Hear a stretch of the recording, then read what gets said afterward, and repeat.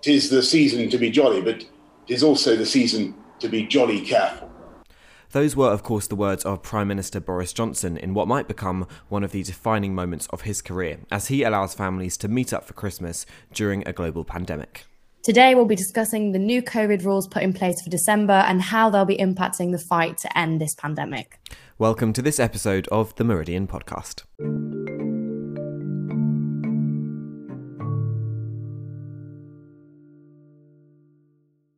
Hello.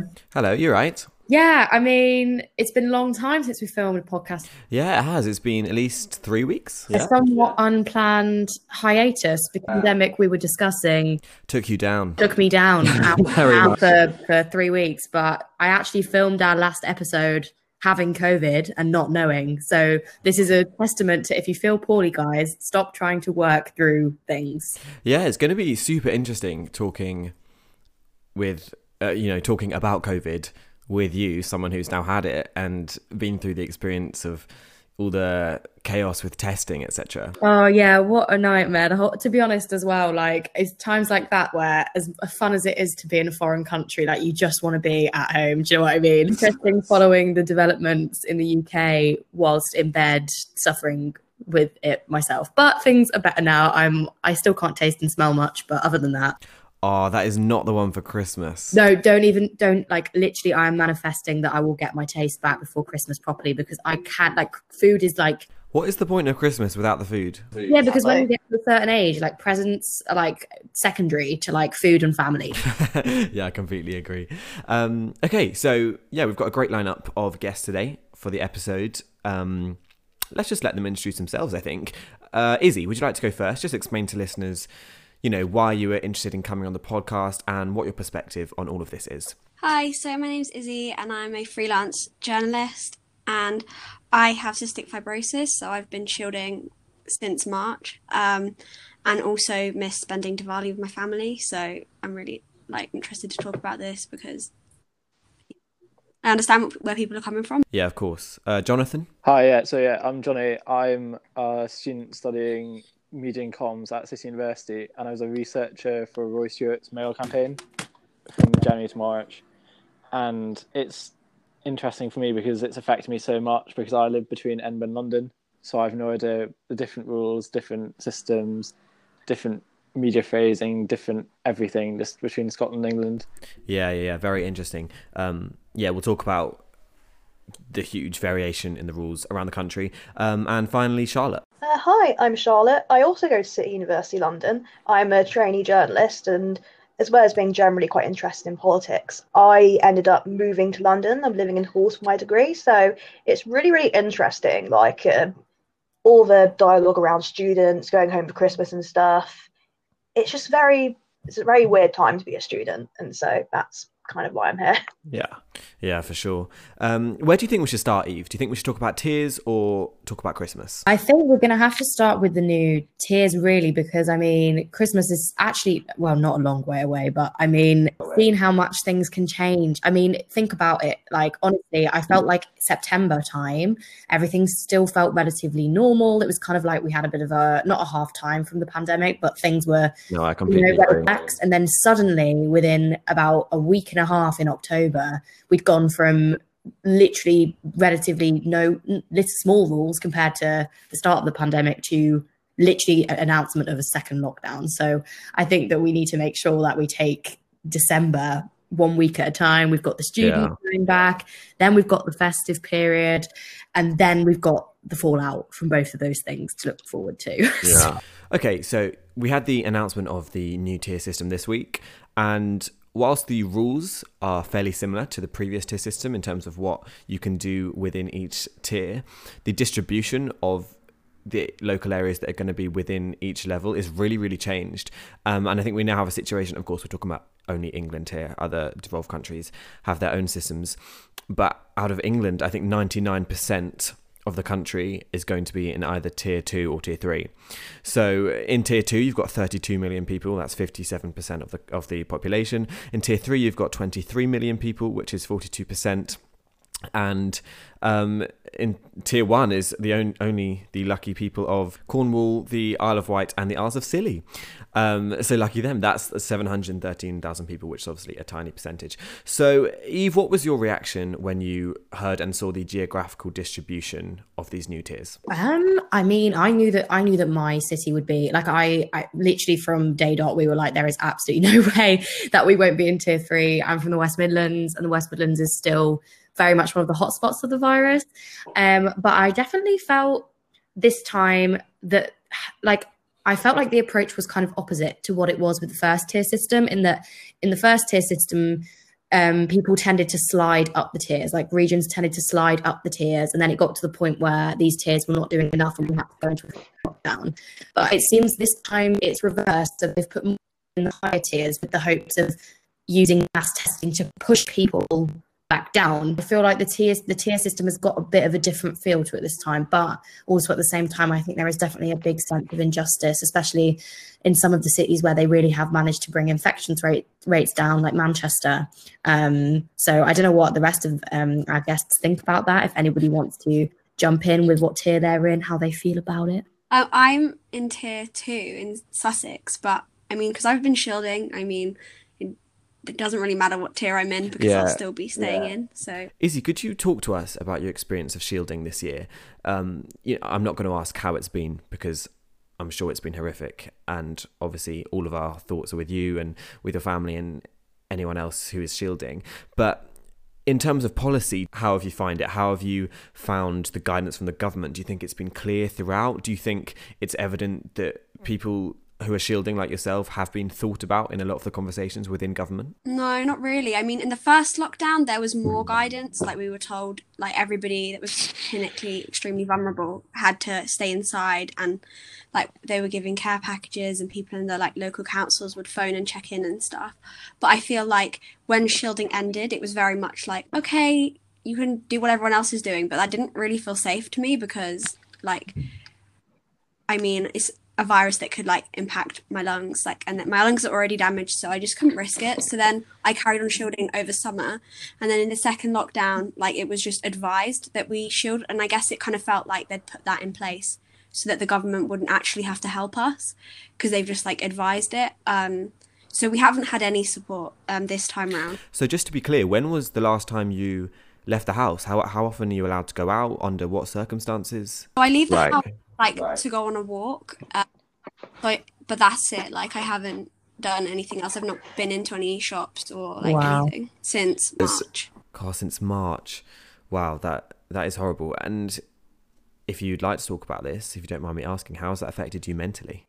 I mean, yeah, like, it has had big impact on my mental health. I mean, I'm lucky that with my healthcare, I get like therapy, but yeah, it is tough. Like, I have found it very like weird, and I feel like I'm living in like a bubble almost, like, where the world outside kind of is not real. Like, it's very weird. But I think that like people forget about the shielders who've like been staying inside, like, that we also have like mental health problems, and like it's affecting us, because I know I've kind of chosen to keep doing it, but like it's not been fun, and I haven't liked doing it at all. Yeah. Charlotte and Johnny, I think I'm right in saying that both of you live in London. A lot of the policy around COVID has been criticised for being slightly London-centric, or perhaps more broadly Southern-centric. What was your reaction to the tier announcement? And just for those listeners who are unaware, London will be going into tier 2. So if I am in London, I'd be in tier 2, but because lockdown hit, because I knew lockdown was going to be coming, I moved back home in Scotland. Okay. So it's made it, and since there's different rules here, and then there's different rules down south, and then with the news prioritising the English rules, I'm not really sure what's even allowed here. So I haven't really been out to many places. I've been to the gym and been shopping, and that's about as exciting as it gets. But I can understand from a shielding point of view, because I've asthma. So I know it's nowhere near as bad as cystic fibrosis, but it's still, I've had to be slightly more careful, I feel. It's sort of mind-boggling, the rules differing between Wales, Scotland, England, Northern Ireland, because people jump between England and Wales and England and Scotland a lot more than people think. Charlotte, I'll bring you in on this. What would you say to Johnny's point that the news is dominated by changes and updates on the English rules, because I live in Scotland as well, and in the national news at least, virtually all the focus seems to be on England and the changes to rules there. Do you think that's a legitimate criticism of the news media at the moment? I completely agree.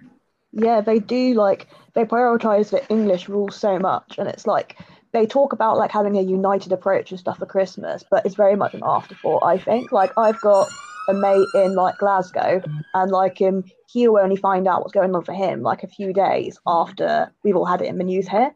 And it just seems very much like very little awareness. You get like BBC like breaking down like what it means for the UK, and then like absolutely nothing in Scotland. Northern Ireland as well, and like Northern Ireland are going for like a circuit breaker lockdown at the moment or something like that, and there's absolutely barely anything about that on the news either.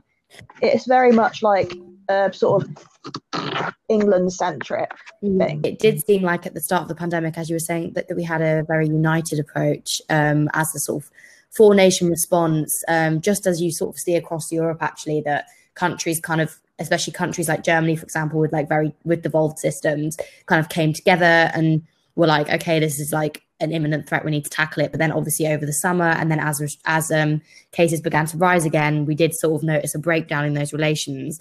Do you think there's a chance that our four nations will come together for the final push, work together to sort of like roll out the vaccine? Or do you think that it's very much going to carry on being a each to his own situation after Christmas? Well, they definitely should do. They need to in order to get things done. But I feel like what's happened, like, is just like the other nations have gotten impatient with the Prime Minister's approach to it. They don't agree with it. And so that's led to them doing their own, in some way, slightly harsher approach to like the crisis. Because I do feel like they're kind of losing faith in his way of dealing with it, like stuff like Eat Out to help out, and then obviously it's going to lead to a rise in cases, and it's just... Yeah, Johnny, did you want to jump in there? So there's Scottish elections in May next year, so if the SNP begin to look successful, as they already are through the portrayal of Nicola Sturgeon in the media and in her just overall just through her COVID briefings, I think she'll continue on the way she's doing and sort of pave a Scottish response instead of a grand UK response, because it serves her interest more than a grand UK response led by Boris Johnson, who she notoriously doesn't like. Yeah, I think that the politics of this in terms of the union is just so interesting. It's clear that throughout this crisis, Nicola Sturgeon has tried to draw as much of a contrast with herself and Boris Johnson as possible, and she's done that through so many different ways. But I think the daily briefings then carrying those on, her basically delivering virtually all of them, she's really tried to create that contrast. And look, we won't know until the pandemic is over whether different countries fared better than others within the UK and around the world. But I think that it's fair to say that at the moment, at least, Nicola Sturgeon has won the war of the narrative. She's won control of discussions about leadership when it comes to COVID. And do you know what? I'm not making a judgment on whether Nicola Sturgeon has outperformed any other leader, but I think objectively, if I were Boris Johnson, I would be really worried right now. This weekend is the SNP's virtual annual conference, and there is significant and sustained polling support for independence in Scotland now. And I think that in 10, 20 years' time, if we're looking at a UK without Scotland, COVID-19 could potentially have been the straw that broke the camel's back. I think in terms of keeping the union together, Boris Johnson has really taken his eye off the ball. You know, you could argue that he has plenty of other things to be doing right now, but I think politics north of the border is where the focus is going to be for the next 5 years at least. I think like what you said about the pandemic sort of having an impact on Nicola Sturgeon's leadership's quite interesting, because we saw in New Zealand Jacinda Ardern, like her reaction to COVID being hailed as one of the best in the world, and that definitely helped her with her sort of own re-election. So returning briefly to the implementation of the new tier rules that have been announced, they're being voted on in Parliament on Tuesday. In my opinion, it is very likely that the Labour Party opposition will support these measures, in which case Boris Johnson does not need to worry about losing the vote. If that weren't to be the case, if Labour did not support the measures in Parliament, it's quite possible that Boris Johnson and the government would be in some serious trouble, because there is serious unrest growing in the Tory party at the moment. A lot of Boris Johnson's backbenchers are getting really deeply unhappy about the way he's managing this crisis, especially in relation to the new tiers. Does anyone have any thoughts on any of this? With the whole kind of Dominic Cummings things, it was, I think a lot of people lost a lot of faith in the sort of the Tory government after diving to a Durham thing, because he started threatening to quit recently. It did seem like at a point that Cummings was going to leave on his own terms after Johnson desperately clung on to him, though they were saying, you need to get rid of him.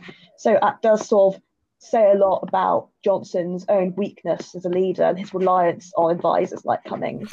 Johnny, do you agree that the Dominic Cummings incident was pivotal in support for the government? Oh, definitely. Yeah, I think as soon as they went against their own rules themselves, it just completely, everybody lost faith in them. You could see, especially when I was in London, as soon as after that happened, everybody was just going about their business as if it was normal. It did show a bit of contempt for the sort of wider UK population and wider English population, that he was allowed to stay on and continue working, even though they might have been fined. Yeah, it does seem that it kind of established that narrative that we've had a lot, like during the lockdown, of like the one rule for them and another rule for everybody else. I feel like that was the first real evidence of that. And I think that ever since that started at the start of the year, there have been so many different situations this year where that has also proven to be true.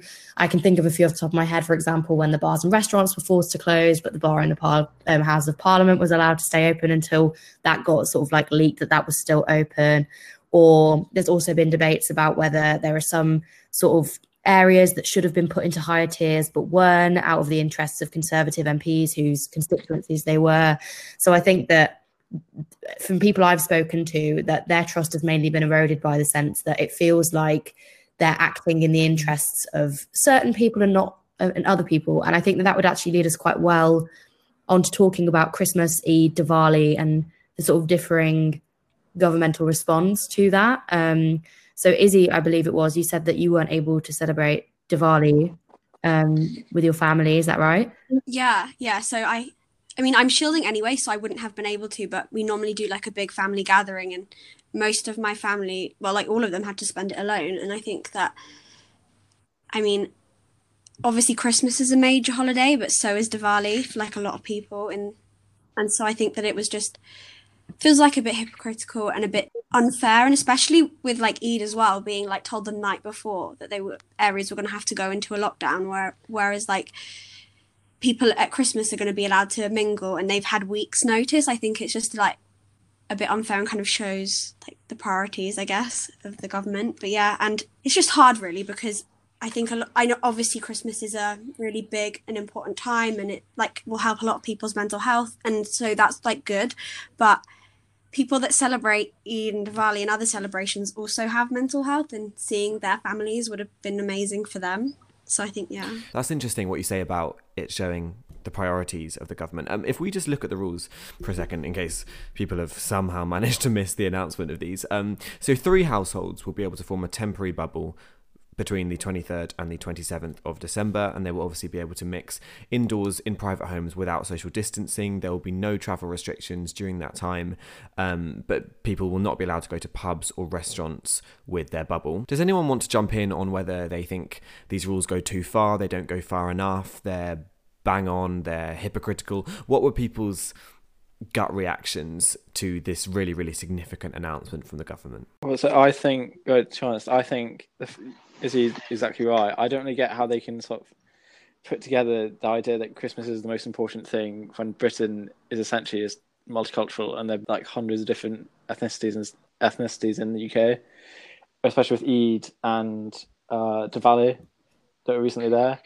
And also I think it's going to lead to more restrictions in January, because Dominic Raab said there's a possibility of another third wave. So I think that reopening for 4 days and millions of people getting on trains to come up to go to Scunthorpe, Dorset, you name it, everywhere around the UK, it's just going to lead to more cases and more restrictions in the future. Some people have argued that the government was not really left with, I don't know if I agree with this opinion, obviously, but I've seen a lot of people saying that the government wasn't really left with a choice, that so many people were going to break the rules regardless over Christmas, that the best thing that they could do was to try and give people a framework and advice on how to meet up. If they hadn't have, do we think really that if they hadn't have put a relaxation in place that people would have stayed at home? I'm not so sure. And I think that a lot of people hate to be a cynic, but a lot of people are saying that they've done this to cover their backs when infections inevitably rise in January, that at least they can say, well, we told you to do it sensibly. And it could go back to that typical, like, finding groups of people to blame, like they've done with students or whatever. I don't know what you guys think about that argument. Yeah, I think there is some merit in that argument, because I think politically the government have been left without a choice. Public polling has indicated, and you know, things you see on the news and people we've all spoken to, I'm sure, has all indicated that people were planning to break the rules for Christmas. It just was going to happen. So I think this policy is aimed at trying to put some kind of a break on what could have been unmitigated chaos throughout December. They've said that these 5 days are when people can meet up. These are the numbers in which they can meet up. And I think that will be playing on people's minds. People will be probably slightly more keen to stick to the rules now that they have been granted these few days of what some people might call freedom. Now, of course, the opposing argument to that is that actually it isn't for governments to follow public opinion, but for governments to try and shape public opinion and to try and take a lead on these issues. So I think, again, once COVID's all over, be as long as far away as it feels at the moment, but once it's all over, we're going to look back, and the Christmas period is going to be really crucial, I think, in that if there is a huge surge in cases following the Christmas relaxation of the rules, I think the narrative is going to take hold that, you know, why did Boris Johnson and his government not try and take a lead and say, do you know what, we understand this is incredibly difficult this year. We understand you want to see your families at Christmas, but this is what's going to happen, we think, based on scientific evidence, if we allow you to do that. So it very much feels like the government is following public opinion rather than the other way around at the moment. Izzy, can I just ask, so obviously you said that you missed out on celebrating Diwali. Is Christmas a festive time for your family at all? Will these rules give you and your family any respite whatsoever? Yeah, so I celebrate at Christmas as well because I'm mixed race. So I still won't be able to mix with anybody, like, apart from the people I live with, who've also been shielding, like, to take care of me. But yeah, so, I mean, I still won't be able to, but I know that, I mean, I'm happy for people that they're able to, but it does worry me because, like, the cases will rise again and it's going to put a lot of people at risk. Does anyone else think this was inevitable? They couldn't be the government that cancelled Christmas. You just couldn't do that. It just doesn't, like, all the headlines would be written for you. Government cancels Christmas. Government have roasted turkey. You name it. There's so many puns that you could make. And then Boris Johnson, whose polling is already horrifically bad compared to every other leader, his polling would go further than that's already fell. So it's just he couldn't not. Yeah. Even though it's a ridiculous policy, it's just, you couldn't not cancel Christmas. It does seem like he was stuck a little bit between a rock and a hard place in this sort of situation. And he is also not alone. Angela Merkel's just announced the same for Germany, where the lockdown here is actually being extended. They're not going to like a tier system or anything, but I think actually between Christmas and New Year, up to 10 people are allowed to meet up. And there's no travel restrictions or anything like that. So I don't think that, like, if he hadn't have done it, he probably would have been the exception there, because I think most European countries are admitting that probably the COVID fatigue and everything has meant that people, I mean, look what happened in America.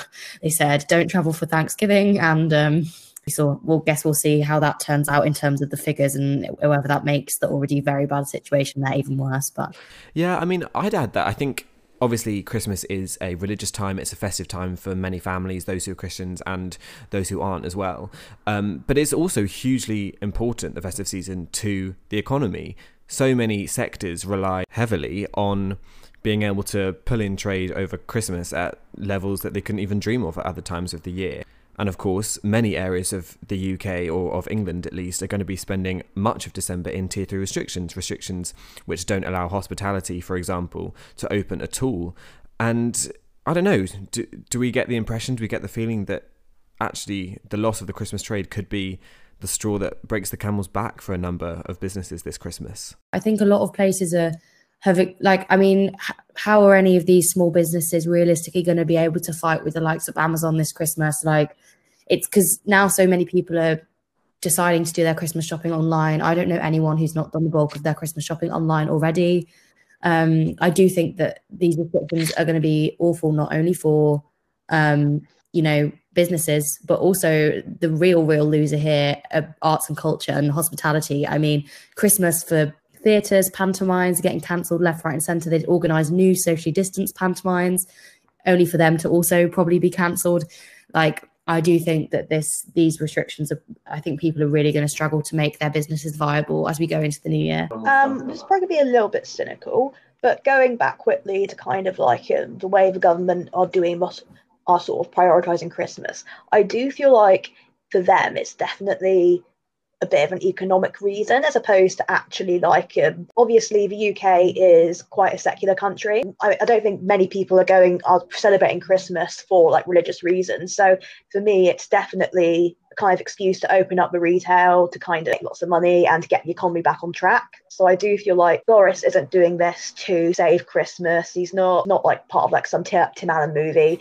It's literally just like, I do think it's definitely very much entrenched in like economic reason. Primark's going to be open 24 hours even in tier 3 places. Like, having these huge department stores open in tier 3, people running around, you know how busy Primark is. Like, how is that going to help people control cases? Well, Charlotte, can I just pick you up on that? Can I ask, do you think it is unreasonable for the government to be thinking at least partially about the economy right now? Because obviously we've had the Chancellor's statement this week saying that the economic hardship hasn't even begun in this country following the COVID pandemic. We know that we're going to be paying for spending that has had to happen this year for generations to come.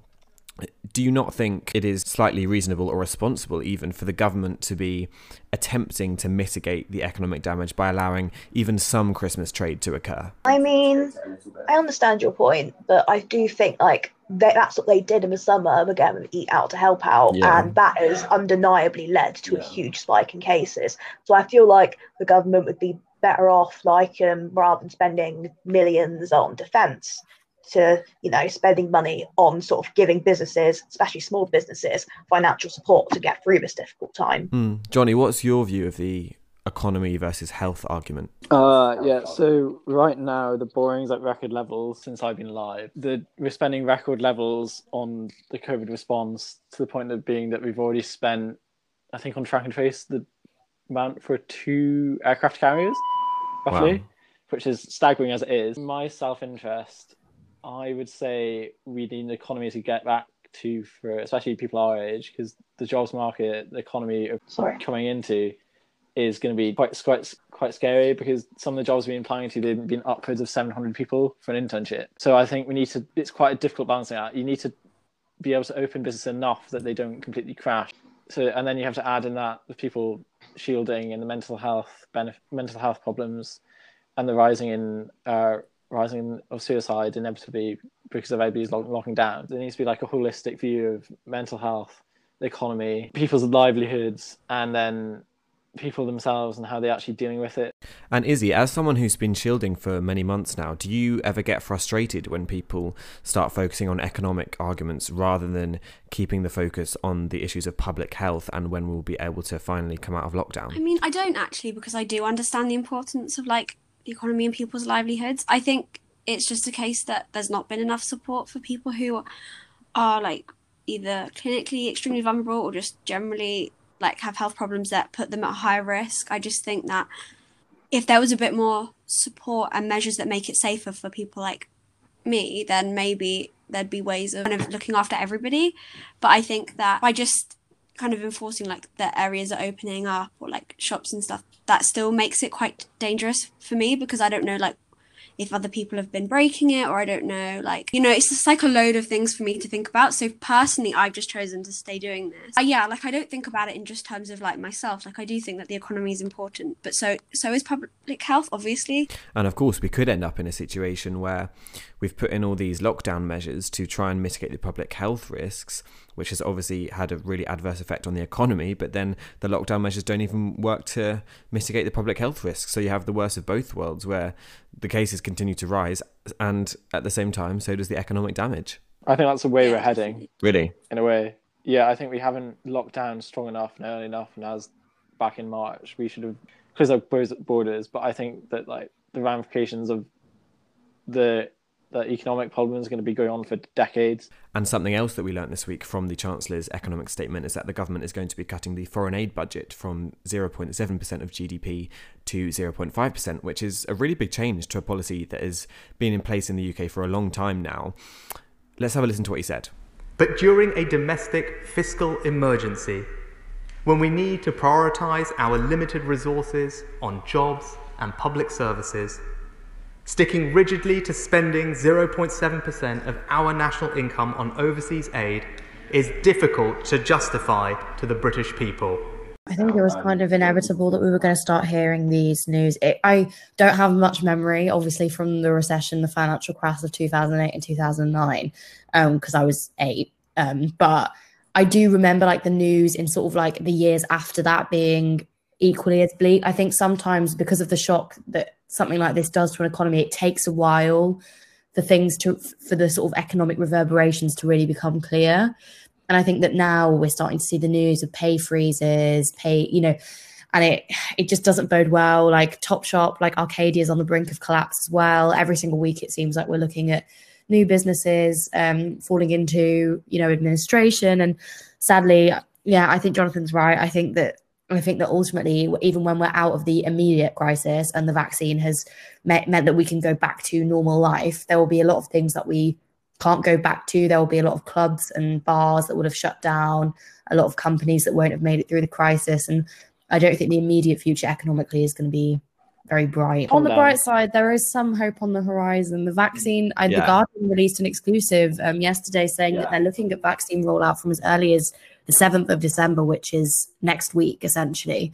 So things are on the up and there is a light at the end of the tunnel. And a lot of public health officials and scientists seem to be quite optimistic that we may be able to get ourselves out of the worst of this mess by the end of March, April sort of time. I mean, I do think it is interesting that they've actually appointed a minister whose sole responsibility for the next few months will be the rollout of the COVID vaccine. They've appointed Nadhim Zahawi, who, I mean, I think it's worth saying will probably become one of the most popular politicians in the country if this all goes smoothly. And of course, there is a big if. The talk around the vaccine is quite complicated. I think, there's a lot of talk of different levels of efficacy of each vaccine. And to be honest, there's quite a lot of variation in the timescales that people are talking about. Some people are talking about next week, even I've heard, or, mid-December. And other people are talking about early spring is going to be the rollout. Because there's so many different vaccines. There's the Pfizer vaccine, the AstraZeneca vaccine, like the Moderna vaccine. So it depends on all of them already. And I guess there's also a priority list. So that I saw the article yesterday and I think it said that healthcare workers would be getting maybe vaccines by sometime in December. But then I think that by the time everybody's got it, it's going to be, and it's not even everybody, whoever wants to take it, I guess it will be, I'm imagining sometime in the spring, because I think it's going to take a while to get everyone. Yeah, I think they were saying that they're going to start with NHS workers and then care home residents and workers and then over 80s. I think it will go sort of down the list of who is classed as the most extremely vulnerable. And then I think they were saying general rollout will start in the springtime, but hopefully by that point the better weather and the fact that at-risk people have started to get vaccinated should hopefully begin to push the R number in the right direction, hopefully. Let's hope so. The main issue isn't going to be Western countries where, first of all, we're making it. Secondly, we've got a good bureaucracy so we can manage to roll it out. The big issue is getting it to places that it's notoriously difficult to get to anywhere and vaccinating kids that's notoriously difficult to vaccinate anyway. I mean, yeah, this is like a whole other issue, but I guess like I do a lot of work about like the vaccine and how it kind of needs to be a global effort because we're not safe everywhere, then kind of we're not safe anywhere basically. And like richer countries like the UK and the US have been buying up like vaccine candidates. So it like puts other places at like more pressure because they're not going to have as much access than we are because we've bought them all up. I think that's a great way of putting it, that we're not safe anywhere until we're safe everywhere. Because if we do want to return to this globalized world of mass travel, mass international trade, which obviously a lot of people do, some people don't, but a lot of people do, then we're going to need everywhere to be safe. It's definitely interesting, but I think it's not all completely bleak. I think that generally, like past sort of vaccination efforts have shown that it can be successful. So I think you're right. It's not going to be like you can just hop on a plane and go anywhere, maybe for quite a while. But I think that I have hope. I really do have hope for like 2021 that it won't be all doom and gloom. Also, the systems are already mostly built up through like the aid that Britain donates to other countries, even though we're cutting it. So I think there's hope. I mean, definitely like the news of the vaccines like made me feel like excited for like the first time in a long time and like feel some sense of relief. I was going to say, I just want to say I'm so happy that hopefully soon you'll be able to sort of resume your normal life, because I cannot imagine how difficult it has been for you. Yeah, I completely agree. I think everyone's thoughts are with yourself, Izzy, your family, and people who are in the same situation as you up and down the country and throughout the world. And, you know, let's just all hope that this vaccine gets developed, rolled out to the right people very soon. I think that's a nice note to end on, actually. Yeah, I agree. Well, thank you so much, guys, for joining us on the podcast. It's been a really interesting discussion. Obviously, COVID is on everyone's mind at the moment and everyone has plenty of thoughts. But yeah, it's been a really great chat. Eve, do you think we'll be able to get in one more episode before Christmas? Yeah, I reckon so. I reckon we can do that. Lovely. Well, stay safe, everyone. Thank you so much for listening, and the Meridian podcast will be back very soon. Bye, guys. Bye-bye.